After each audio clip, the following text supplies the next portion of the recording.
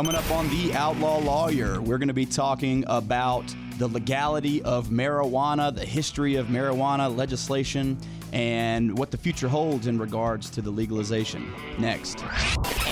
And now, the Supreme Court has said unanimously, this was wrong. fact-based, your belief at the time doesn't necessarily jive with what the actual law is. Reasonable. informative, Now, if you take in facts and you think about them and you don't jump to a instant opinion. you're the outlaw. And now, Outlaw Lawyer with Josh Whitaker. Welcome to the Outlaw Lawyer. I am Josh Whitaker, one of your co-hosts. I am joined, as usual, by Mr. Joseph T. Hamer. Hello, Joseph. Hello, Josh. I really do appreciate your formal intro, including the Mr. and the middle initial. Well, I want to give everybody a sense of professionalism. You know, like we're here with top hats and monocles, maybe having some sort of fancy tea, which attorneys often do. Yes, attorneys love tea. And if you hear us on this show, we are dressed in a full tuxedo suit with top hats. I definitely have my monocle to read my extensive research and notes on the program for today. And that's just the way we like to keep it formal. We do that for our listeners because we care that much. We make the sacrifice for you guys. This week's going to be an interesting week. This week we are talking about basically marijuana. That's a good summary, Josh. Right. It's a simplification. You know, we're going to talk about a few different aspects. We're going to talk about the legal history of marijuana in the United States. We're going to talk about recent developments. We're going to talk about some conflicting state and federal laws. We're just going to dive into it, do one of those deep dives that we like to do on this program.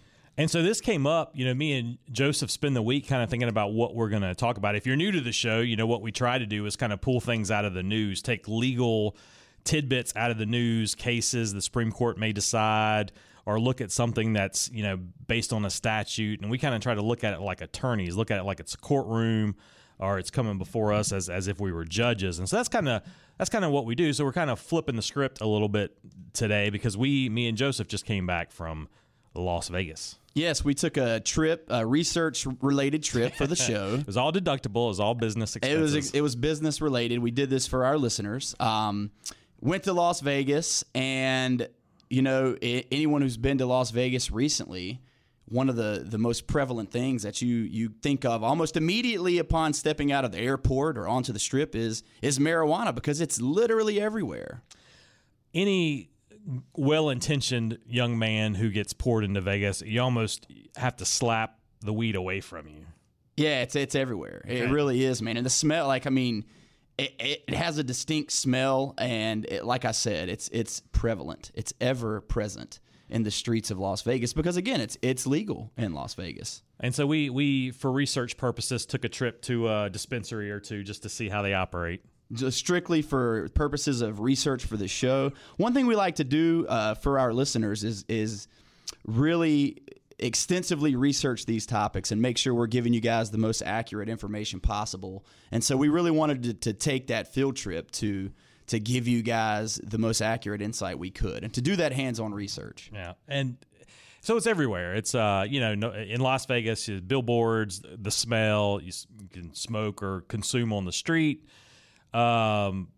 I guess in the casinos too, really. I mean, I don't think there's any. I think technically there's gaming commission issues where you're not technically supposed to be able to, and they do enforce that. But again, we saw it, we smelled it, it happened.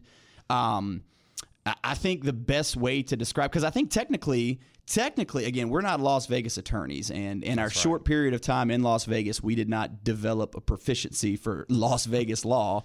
But in my research, because again, we do the research, I believe that technically you're not supposed to smoke unless you're on private property. I don't even think you're supposed to smoke on public property, but the leniency towards it. I don't know that I saw a cop while we were in Vegas. I don't think I did. I don't think that I saw a single police officer. No. So it's very lax. So while it may be prohibited to smoke on a public street or in a casino, obviously we saw that, and it was something that took place. And there's just a very, very relaxed attitude towards it in general. You know, and it got me thinking on the long plane ride home. It got me thinking. We're going to talk about how federal law treats marijuana possession and distribution and what have you. And in the states, medicinal marijuana was a big push there for a while, and a lot of states now are legalizing or decriminalizing possession and things like that. And it's kind of an interesting. I think one episode here recently we started talking about the conflict of laws. We had a case where we had Virginia. Should Virginia law apply or North Carolina law apply? And that's the court wrestled with that. And so here it's kind of you've got a federal law that says no weed, and you got state laws that say yes weed. And how do those come together? How does that work? That should literally be the text of the statute. Just yes weed. Yeah, it's one of those things that we thought about, because you visit these dispensaries and you see people who are, there's people who live there. There's regulars at these dispensaries. But we talked in our extensive research, we talked to some of these people that work at the dispensaries. And one of the gentlemen we spoke to actually said they don't have a ton of regulars. There's not a whole lot of regular customers there. It's a lot of through traffic and people who are visiting.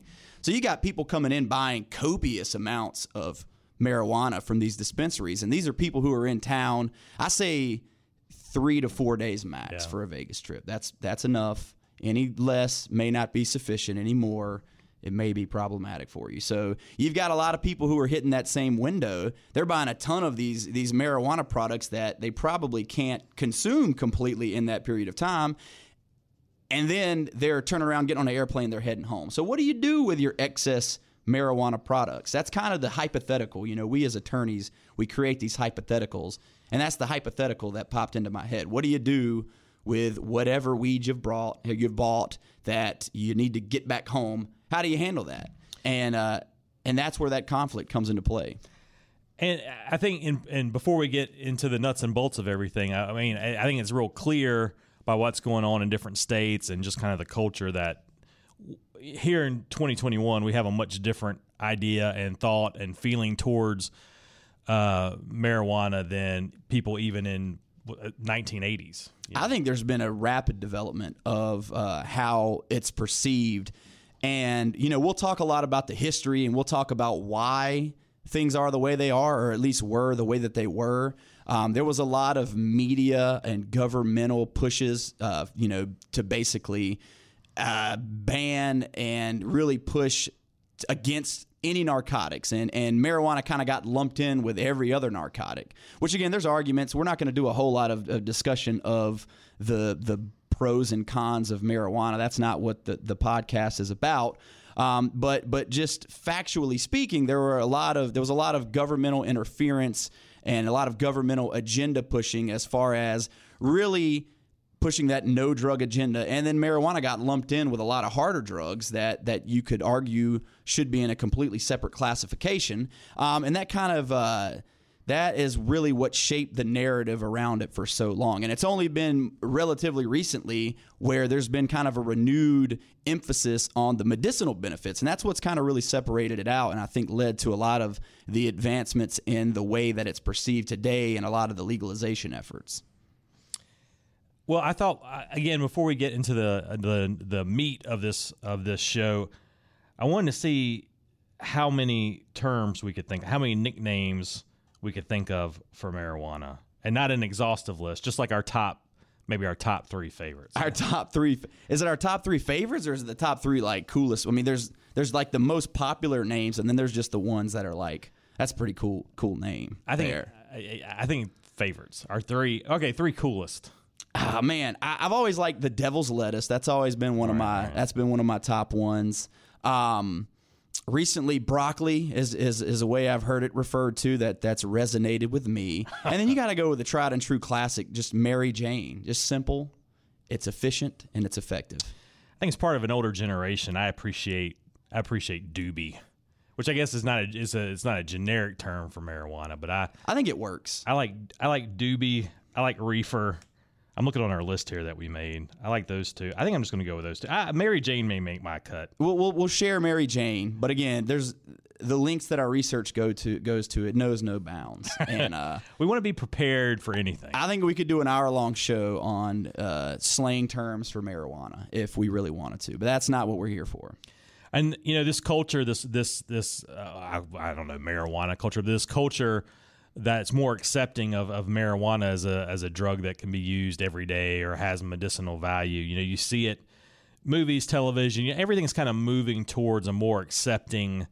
Not everything. North Carolina is not, but a lot of people are. I think, again, bold prediction. I don't know this for a fact, but barring some unforeseen development and science that no one has uncovered in the years of marijuana use that have come before the airing of this show, I think the general trend is heading in the direction of nationwide legality at some point. Maybe not in the near future, but at some point, I have to think that is the direction that this is going in. I got to think we're within like 5 years. I think there's going to be a tipping point, and a lot of states had referendums like the past year, but there's going to be a point where, if 35 states it's okay, eventually you're going to hear the stories of someone getting caught in a state where it's not legal with all this stuff and getting all these charges. And at some point, it's just got to even out.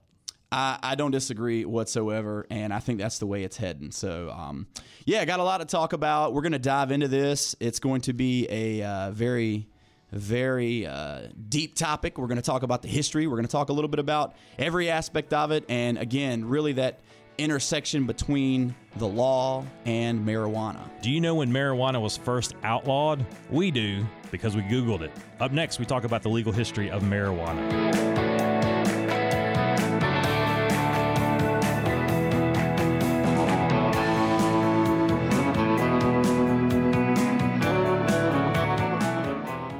Joe and Josh back with you at the Outlaw Lawyer. In case we haven't mentioned it already, if you guys want to give us a call, our phone number here is 1-800-659-1186. That's 1-800-659-1186. That line is set up to take a message, so you can leave a message for the show, me or Joseph, and we'll be glad to get back to you. You can email us questions, that's plural, questions at theoutlawlawyer.com.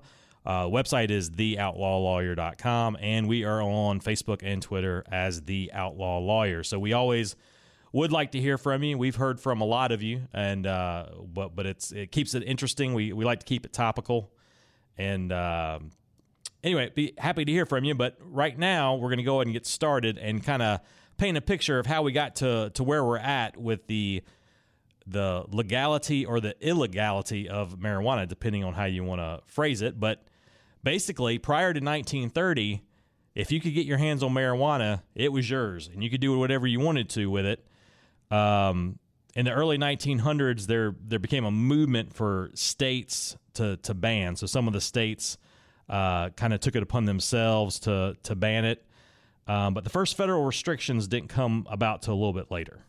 That's right, Josh. So there was a time, like you said, when cannabis and really, if you're looking back that far, cannabis, opiates, cocaine, all these things that are very illegal drugs today were basically freely available at drugstores, either in a liquid form or as some kind of refined product. The refined version of cannabis was hashish.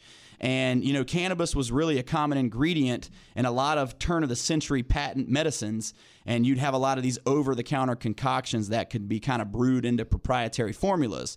So, and back then, it was very similar to how it is now, where it was really kind of difficult to distinguish between medicinal and recreational use, because at its essence, the purpose of cannabis is to make you feel good. So, that's really, if you boil it down, that's kind of the gist of it. So you couldn't, at that time, just like now, really distinguish between that recreational and medicinal use.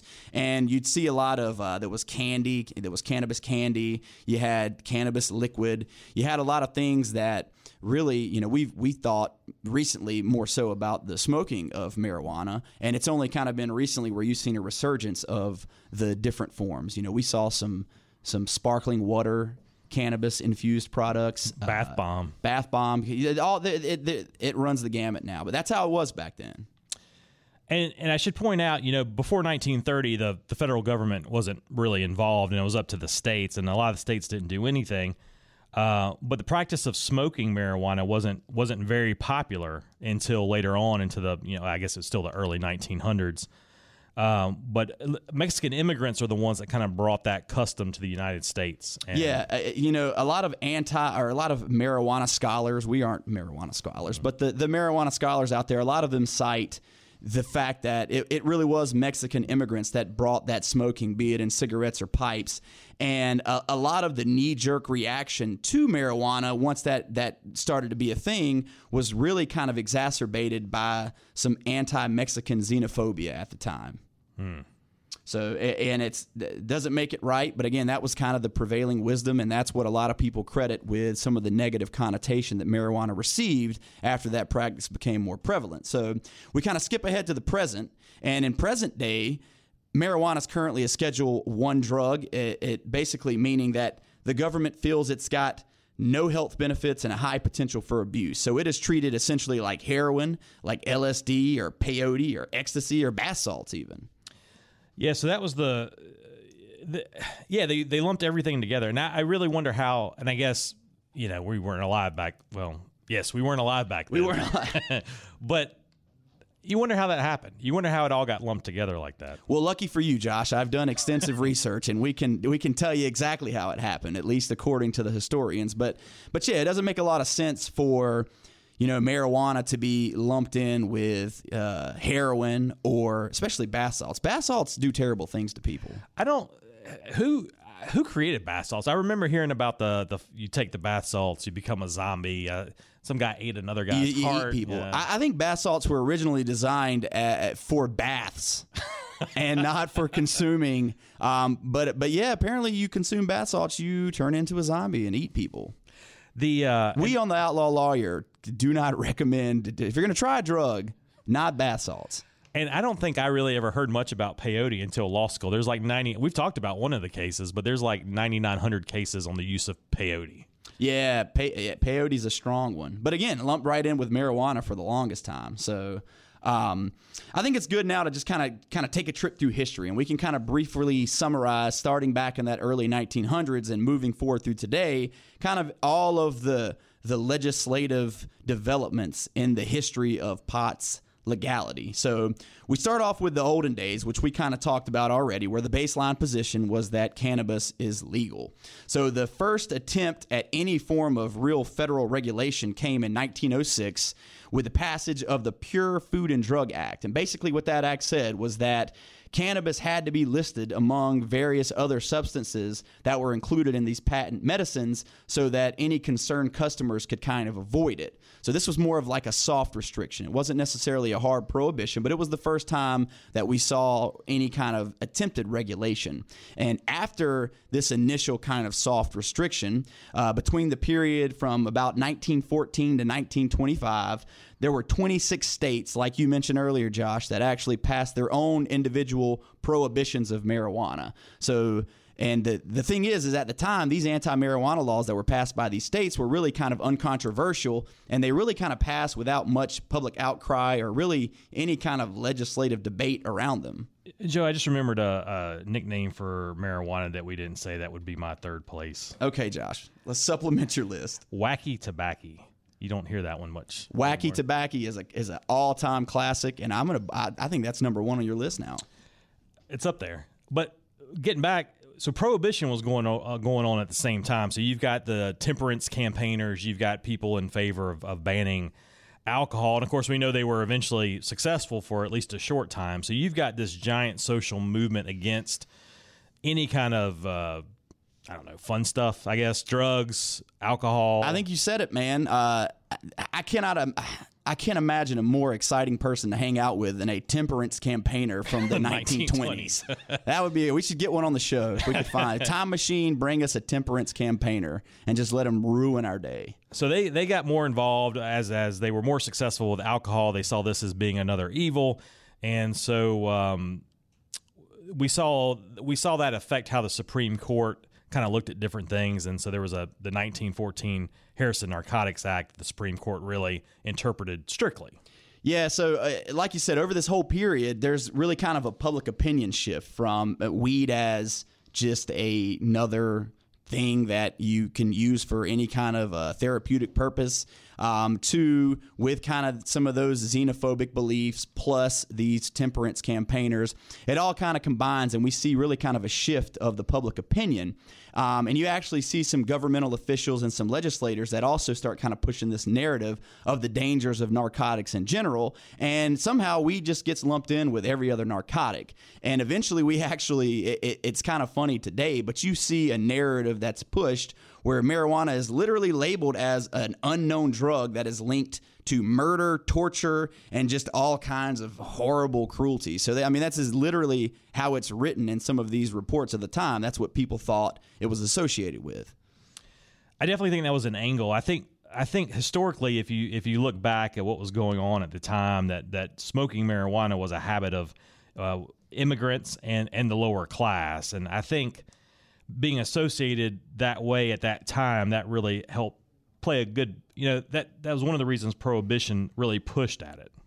Yeah, and so we talked about sensationalist journalism on past episodes, and it's just interesting to see that even back in the good old days of the early 1900s, it was still a relevant thing, and it still played a big part in the way that the narrative was shaped.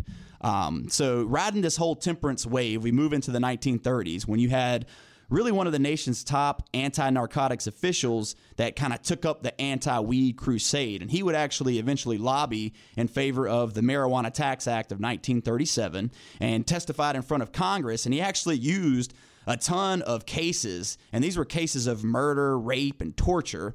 And he basically used those cases and alleged that the individuals that committed these crimes were high on pot as evidence of the dangers of marijuana. And then it was a short year later that the scare film, the historical classic scare film, Reefer Madness, comes out. Wow, was that long ago? It was that long ago, and it kind of just sends people into a panic.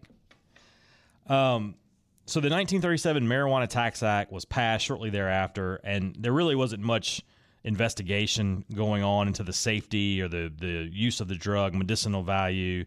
It basically all this public panic and public outcry kind of did it in. So during this time, there's a lot of behind-the-scenes work being done by people firmly against marijuana to discredit any positive evidence of its benefits and push for harsher prohibition. So you've got people behind the scenes high up who have decided this is bad and this is the way it was going to go.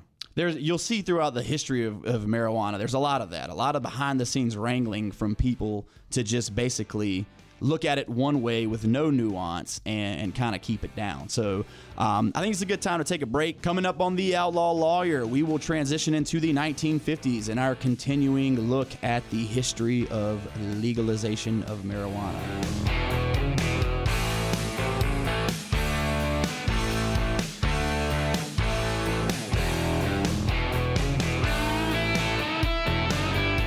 So, Josh, we continue our journey through time, and we're into the 1950s. And at this point, lawmakers and really journalists alike really seem to have little patience or any kind of interest in giving marijuana any kind of nuanced distinction between all the other illegal drugs. So basically, you've got heroin, cocaine, marijuana. Everything falls under the same broad category of just dope, and it's all considered addicting and frightening and bad. Kind of at the behest of the U.S., in 1961, the United Nations have a convention on narcotic drugs and what to do with this problem and how to treat it. And so the U.S. a treaty came out of it. The U.S. signed it, helped push it through, and it classified cannabis as a Schedule I substance. And it required all members of the UN to adopt special measures of control to prevent its trafficking. That's right, Josh. The Convention on Narcotics Drugs, not to be confused with the Convention of Narcotics Drugs, two very different times. But what's interesting is that despite the fact that you've got this UN convention taking place during this time in the 60s are really a time when the general public's view on drugs in general is kind of changing and becoming a lot more relaxed. You've got a lot of college students that are kind of sparking a spike in you see what I did there? A spike in marijuana's popularity. And the youth is starting to use this drug more frequently, there's a lot of historical factors for that we don't really have time to get into. But by the time that the late 60s roll around, it seems that there's a lot of people questioning the harshness of marijuana penalties and legislation for what to many people seems to be a harmless activity. But despite that fact, the number of state-level marijuana arrests actually increases tenfold between 1965 and 1970. I'm going to pencil in a note on my paper that we should have more puns. Just as a overall show note, we should try to focus more on puns. We will add that to our research and our repertoire and preparation. So that brings us up to 1968. So we're to the presidency of Richard Nixon. And Nixon, like he did on most things, kind of takes what I would see as the wrong side of this thing.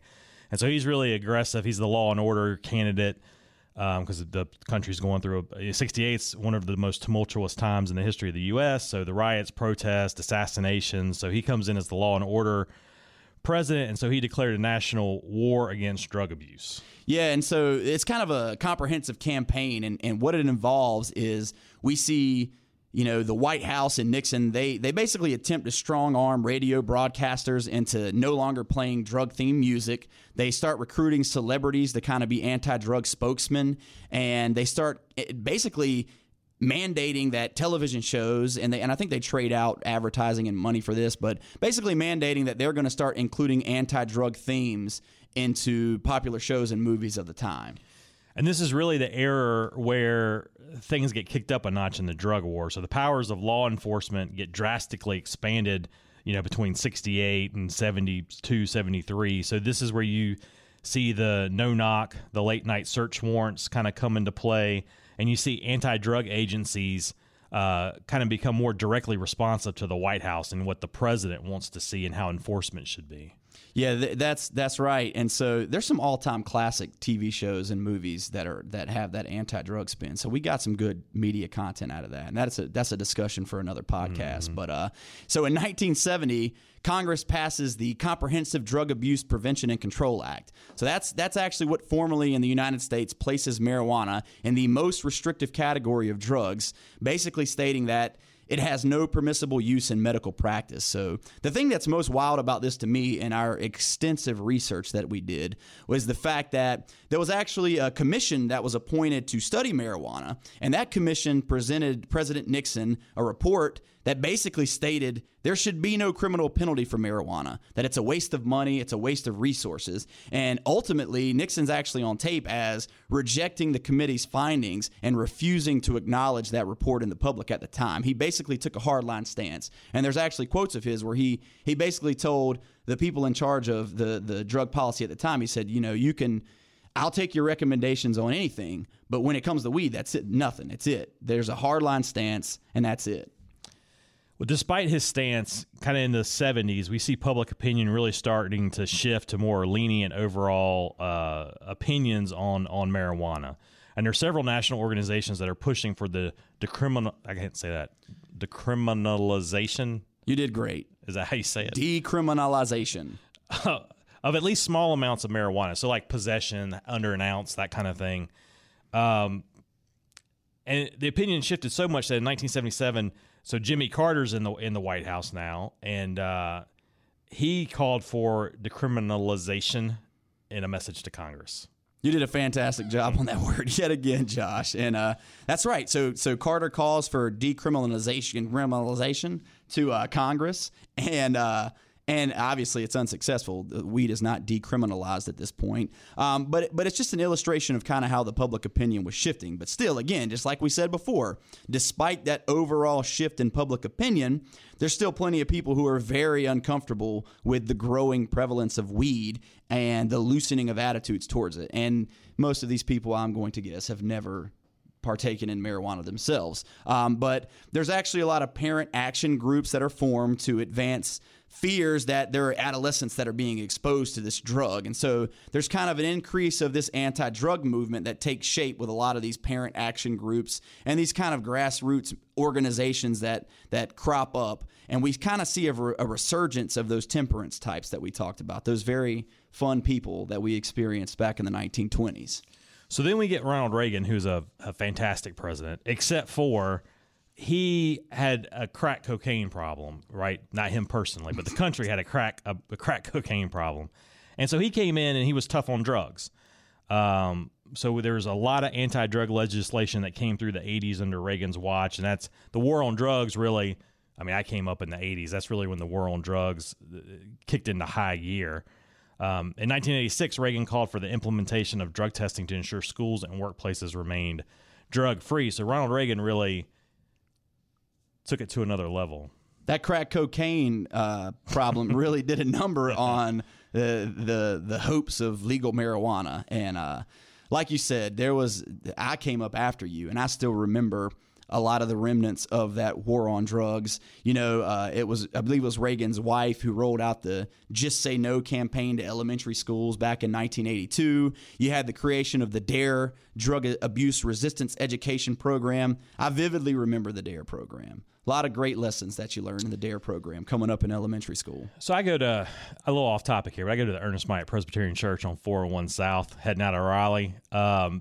In that church's library, it's a fantastic church, great people.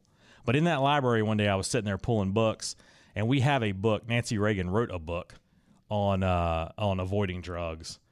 And that's all I remember about it. I took a picture of it. I don't have that picture with me. What I took from that is that you, even on a Sunday at church, you're still doing research for the program, and your dedication is unmatched, and you are a true scholar, and we appreciate you. So long story short, at this point, there's a greatly increased push by the government and, again, the media, really, to roll out that same anti-drug agenda that really doesn't distinguish between the types of drugs. So even though there are surveys showing that during the 1980s, drug use is on the decline, that war on drugs is still a very major campaign issue by the time that George H.W. Bush is campaigning for presidency in 1988.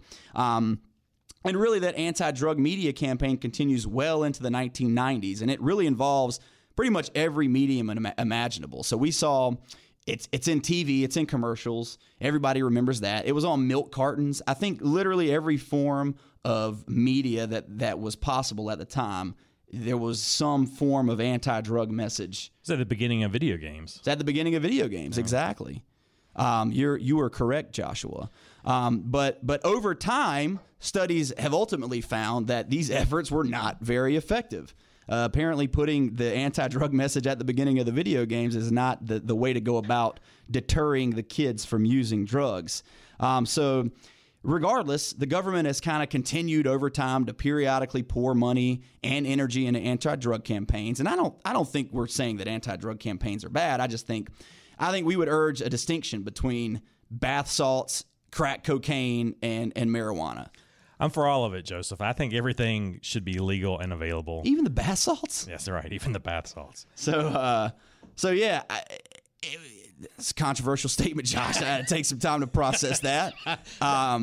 But we move into the present, and we move into recent history and kind of the more recent developments. And I think we mentioned it briefly, but I think a big part of the shift in attitudes towards marijuana and kind of the distinction between it and other drugs has really been the fact that activists and people who are really touting the benefits of marijuana have really leaned into that medicinal aspect of it and the fact that there are medicinal properties. So we're kind of getting to the present here, and so we know that there's federal law against drug owner having drugs, possession, use, and we've got international treaties that the U.S. is the primary sponsor of, and they all have marijuana as a Schedule I drug. So we're pretty clear on where federal law stands now. So up next, we're going to have to take a look at, Joseph. We're going to have to take a look at that conflict between state law and federal law. We're going to start digging into that. We're going to talk about how states have kind of individually pushed back over time against these federal laws, and we're just going to talk about the interplay between that state and federal government piece.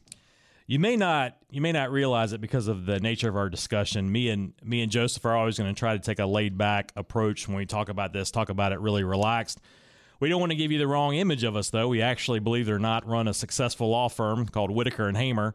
If you need a lawyer, you need legal advice, you have some problems with these federal drug laws, you can give us a call.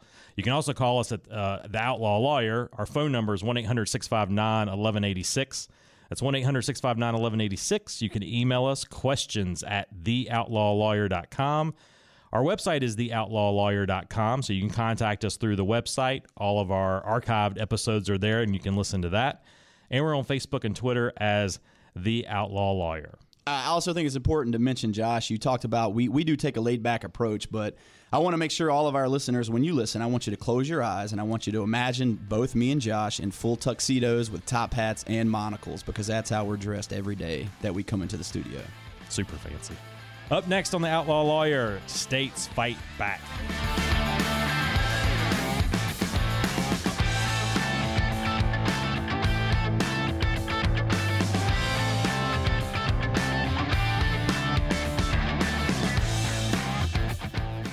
Welcome back to The Outlaw Lawyer.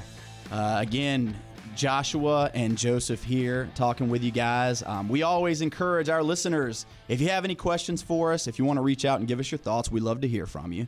Give us a call anytime at 1-800-659-1186. Again, that's 1-800-659-1186. Or you can email us at questions, that's questions plural, at theoutlawlawyer.com. Or visit us on our website, www.theoutlawlawyer.com. And again, we are also on Facebook and Twitter as The Outlaw Lawyer. I would remind everybody, if you email or call us, if you leave us a message, you call us. Let us know if you want one of our attorneys to reach out to you for a consult, or if you're just leaving us information that we can use for the show.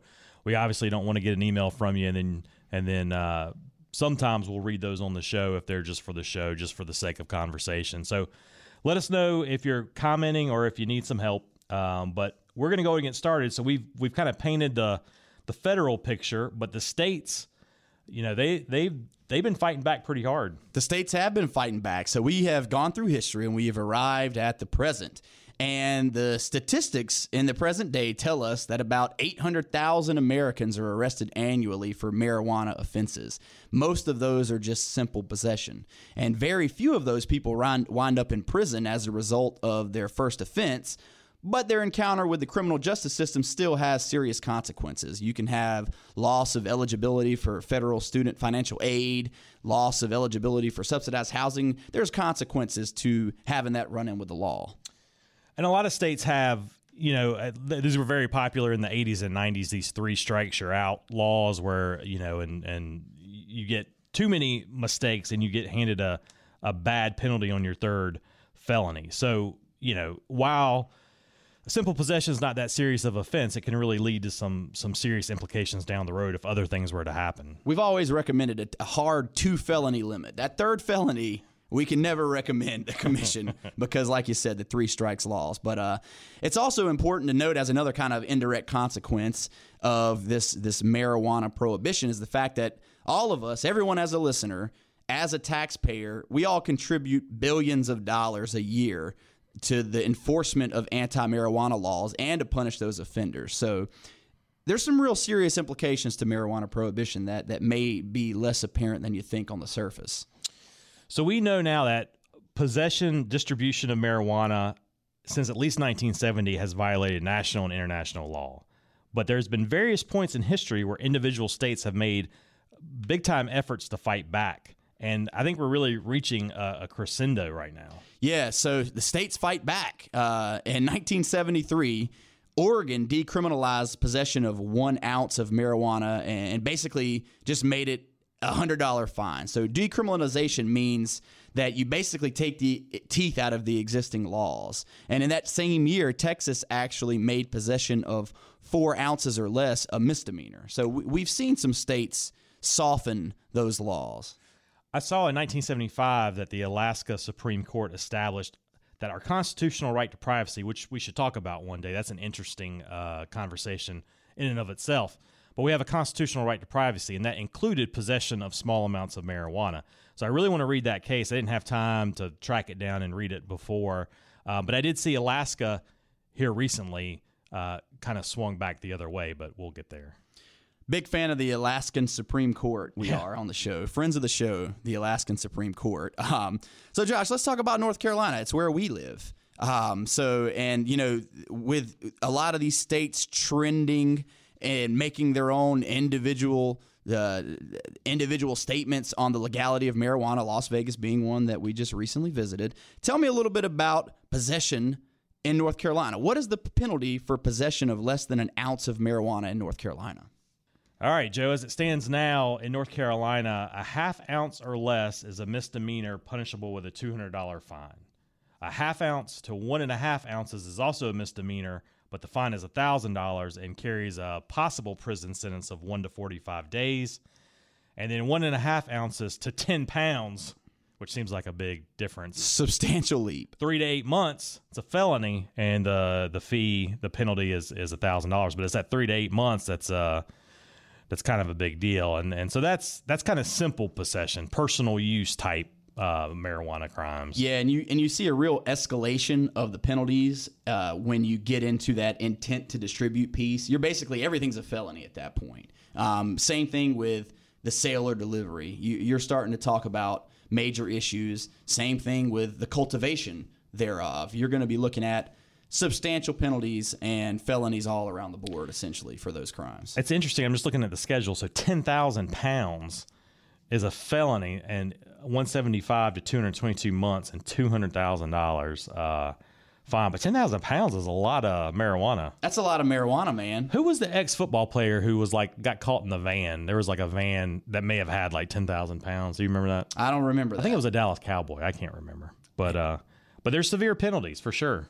Looks like he's facing some severe, whoever it was, they put him under the jail apparently. So we talked a little bit about the penalties in North Carolina, and I think it's important to talk again about how that initial state-by-state legalization push really came to fruition. And it really began with a push for legalization just for medicinal purposes, which it's kind of funny because if you've looked at the history as we have, that medicinal purposes in a lot of ways is kind of a sham. Basically, in order to qualify to purchase medicinal marijuana in areas where it was allowed, patients would need to visit what's called a pot doc, who are basically licensed physicians that specialize in prescribing marijuana, and they would have to give you a diagnosis of pretty much any of a dozen extremely broadly defined categories. So you could have it for chronic pain, gastrointestinal distress, depression. I remember cataracts. You always used to hear, I need it for my cataracts. Yeah. But essentially anything, any ailment you have. I don't know how much you watch The Simpsons, Joseph, but there's The Simpsons where Homer gets a marijuana prescription for cataracts. I can't remember how the crows pecked out his eyes, and he got cataracts. And it's a funny episode.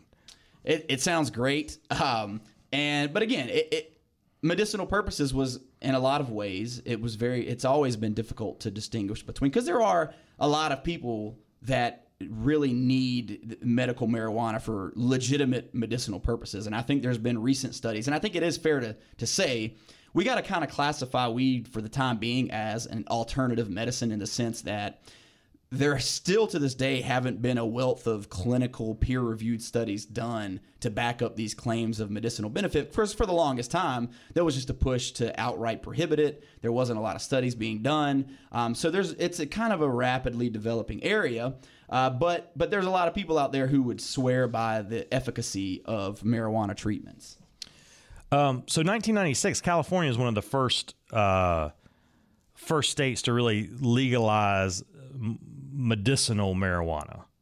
And then pretty quickly, you're going to see a lot of other states follow. Yeah, you see a whole lot of other states follow. And that's what we have for the longest time. You've got that medicinal legalization until about 20 years later, you have Washington and you have Colorado, who are the first two states that officially allow recreational use. It's Colorado that is the first to do so on the very first day of 2014. Since then, a majority of states have legalized medicinal marijuana, decriminalized possession of an ounce or less, or flat out legalized the entirety. I know we have some DAs here throughout the state, DAs on the county level. I've just said, hey, look, we're not even going to prosecute simple possession anymore. Yeah, they give DAs a lot of leeway, and you see that. There's a lot of DAs who selectively do that. And again, it's just evidence of that general gradual movement in the direction of just full legality. All right. So if you need to get a hold of us here at the Outlaw Lawyer, the phone number again is 1-800-659-1186. That's 1-800-659-1186. Our email is questions@theoutlawlawyer.com. The website is theoutlawlawyer.com, where you can go contact us through the website, listen to our archived episodes. On Facebook and Twitter, we are the Outlaw Lawyer. So we've set the stage, and now comes the conflict. So if this was Star Wars, the next section would be Return of the Jedi. Coming up next on the Outlaw Lawyer, conflict. The federal government versus the states. Who will win?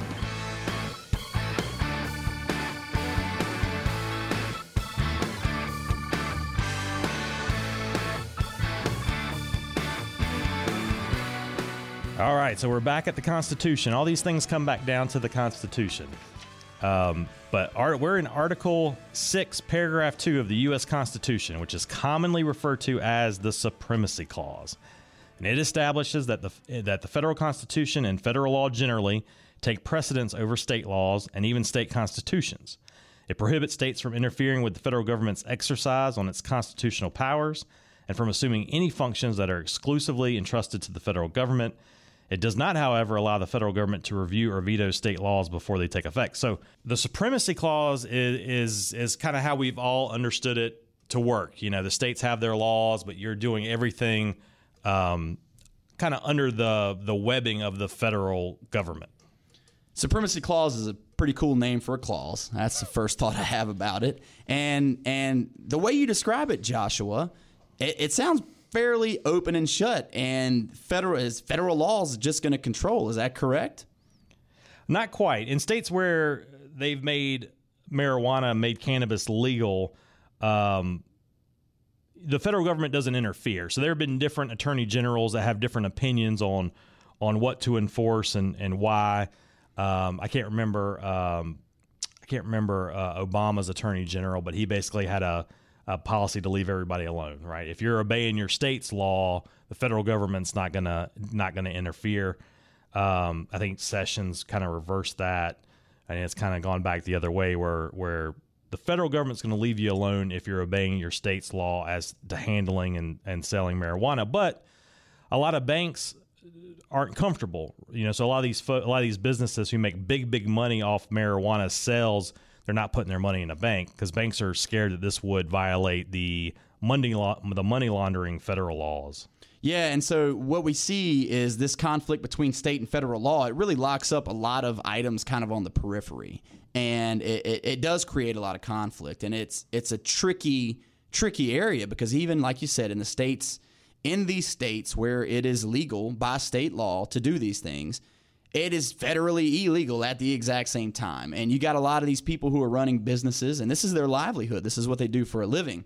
They're running dispensaries, they're growing marijuana, they're selling marijuana, and it's got to be a stressful existence just on the essentially verbal promise of an attorney general that they're not going to federally prosecute you for something that is illegal. Yeah, they always, even the attorney generals who look the other way, they always say we could 100% prosecute you.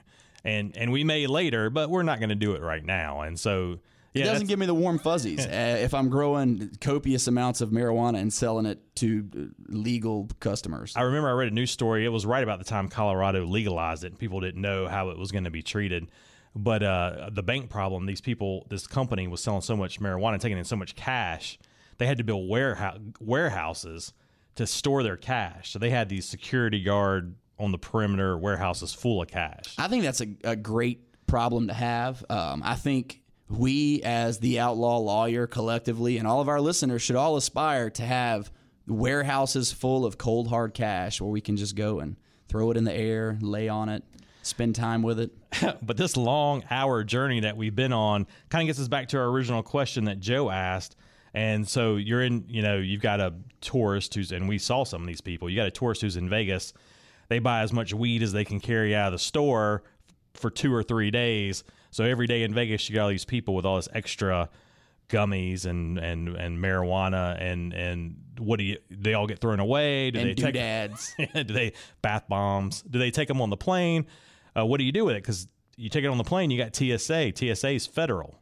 One man's 3-day supply of marijuana is very different than another man's 3-day supply of marijuana. And I think what you see when you go to Vegas, and we saw this in our extensive observation of these dispensaries, you see a lot of people who come into Vegas, they're looking to have a good time. They may not be super experienced with marijuana in general because it's illegal where they come from. So they don't really know what to do or what to get. And, some of these dispensaries, the thing about the dispensary process in our extensive research, it's really a kind of a one-on-one process. You enter, you show them an ID to prove that you are legally able to be in the building. And then you walk into just kind of a room, right? It's not really like it's a traditional storefront, but you really kind of have this one-on-one attention. So you're really being guided by these employees, and you could get a great person who's going to take good care of you, and he's going to guide you along and tell you exactly what you need. Or you could potentially get someone who's just going to try to sell you all the 50 bath bombs or whatever it may be. So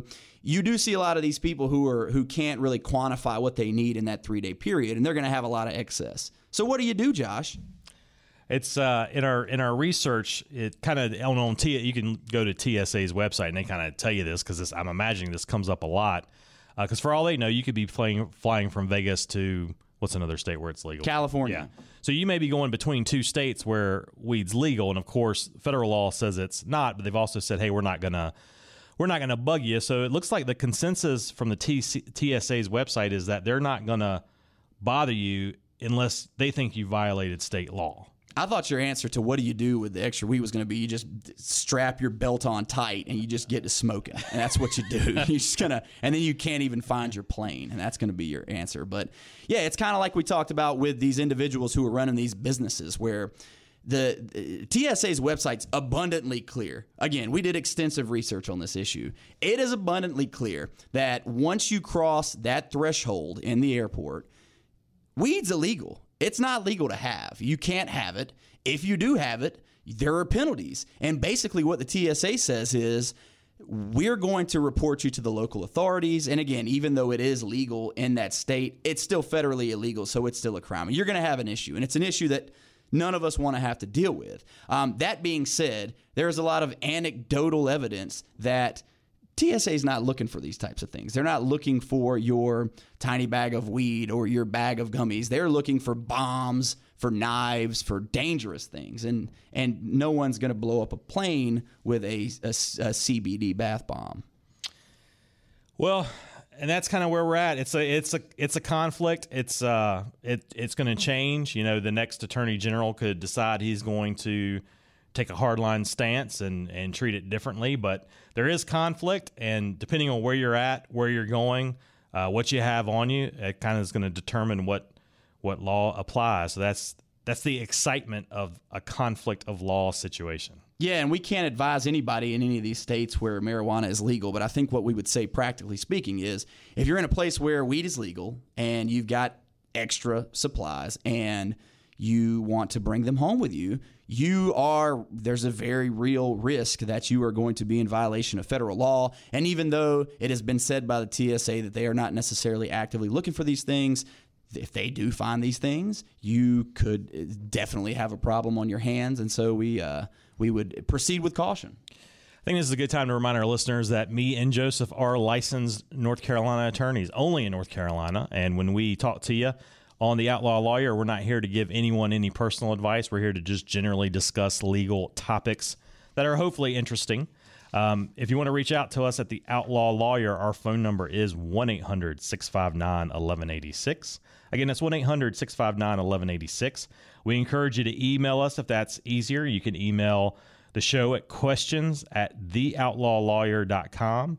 Our website, again, is theoutlawlawyer.com, so you can contact us through the website. All of our archived episodes are there, should you be interested in listening. And we are on social media, Facebook and Twitter, The Outlaw Lawyer. And again, Joe and I are the managing partners of Whitaker and Hamer, a law firm with offices in Garner, Raleigh, Clayton, Goldsboro, and Fuquay-Varina. We have a lot of attorneys and a lot of staff that would be happy to help you. If you did have a legal issue that you needed to consult with an attorney on, you can use that same contact information to contact the law firm. So if you need Whitaker and Hamer, again, 1-800-659-1186. Questions@theoutlawlawyer.com will get you there as well. But Joe, it's always fun to sit down, and this is topical for us since we were just in Vegas. We were just in Vegas. I feel like we should do an hour-long show next on gambling, another popular topic of conversation from being in Vegas. But like Josh said, reach out to us. We love to hear from you guys. We love each and every one of you equally. And we care about you a lot, and we want to hear your thoughts. We want to hear your questions. And on a serious note, if you ever do need any kind of assistance with anything, we would love to help you out. So we just encourage everybody to reach out to us. We've been stockpiling a lot of those listener questions to take at a later date. So we're going to keep building those up. Maybe we just do a whole episode of listener questions soon. Yeah, maybe we do that because we care about the people. We want to address what you want us to address, and we are attorneys. We're always happy to help you. Give us a call if we can be of any help. But we will talk to you next week.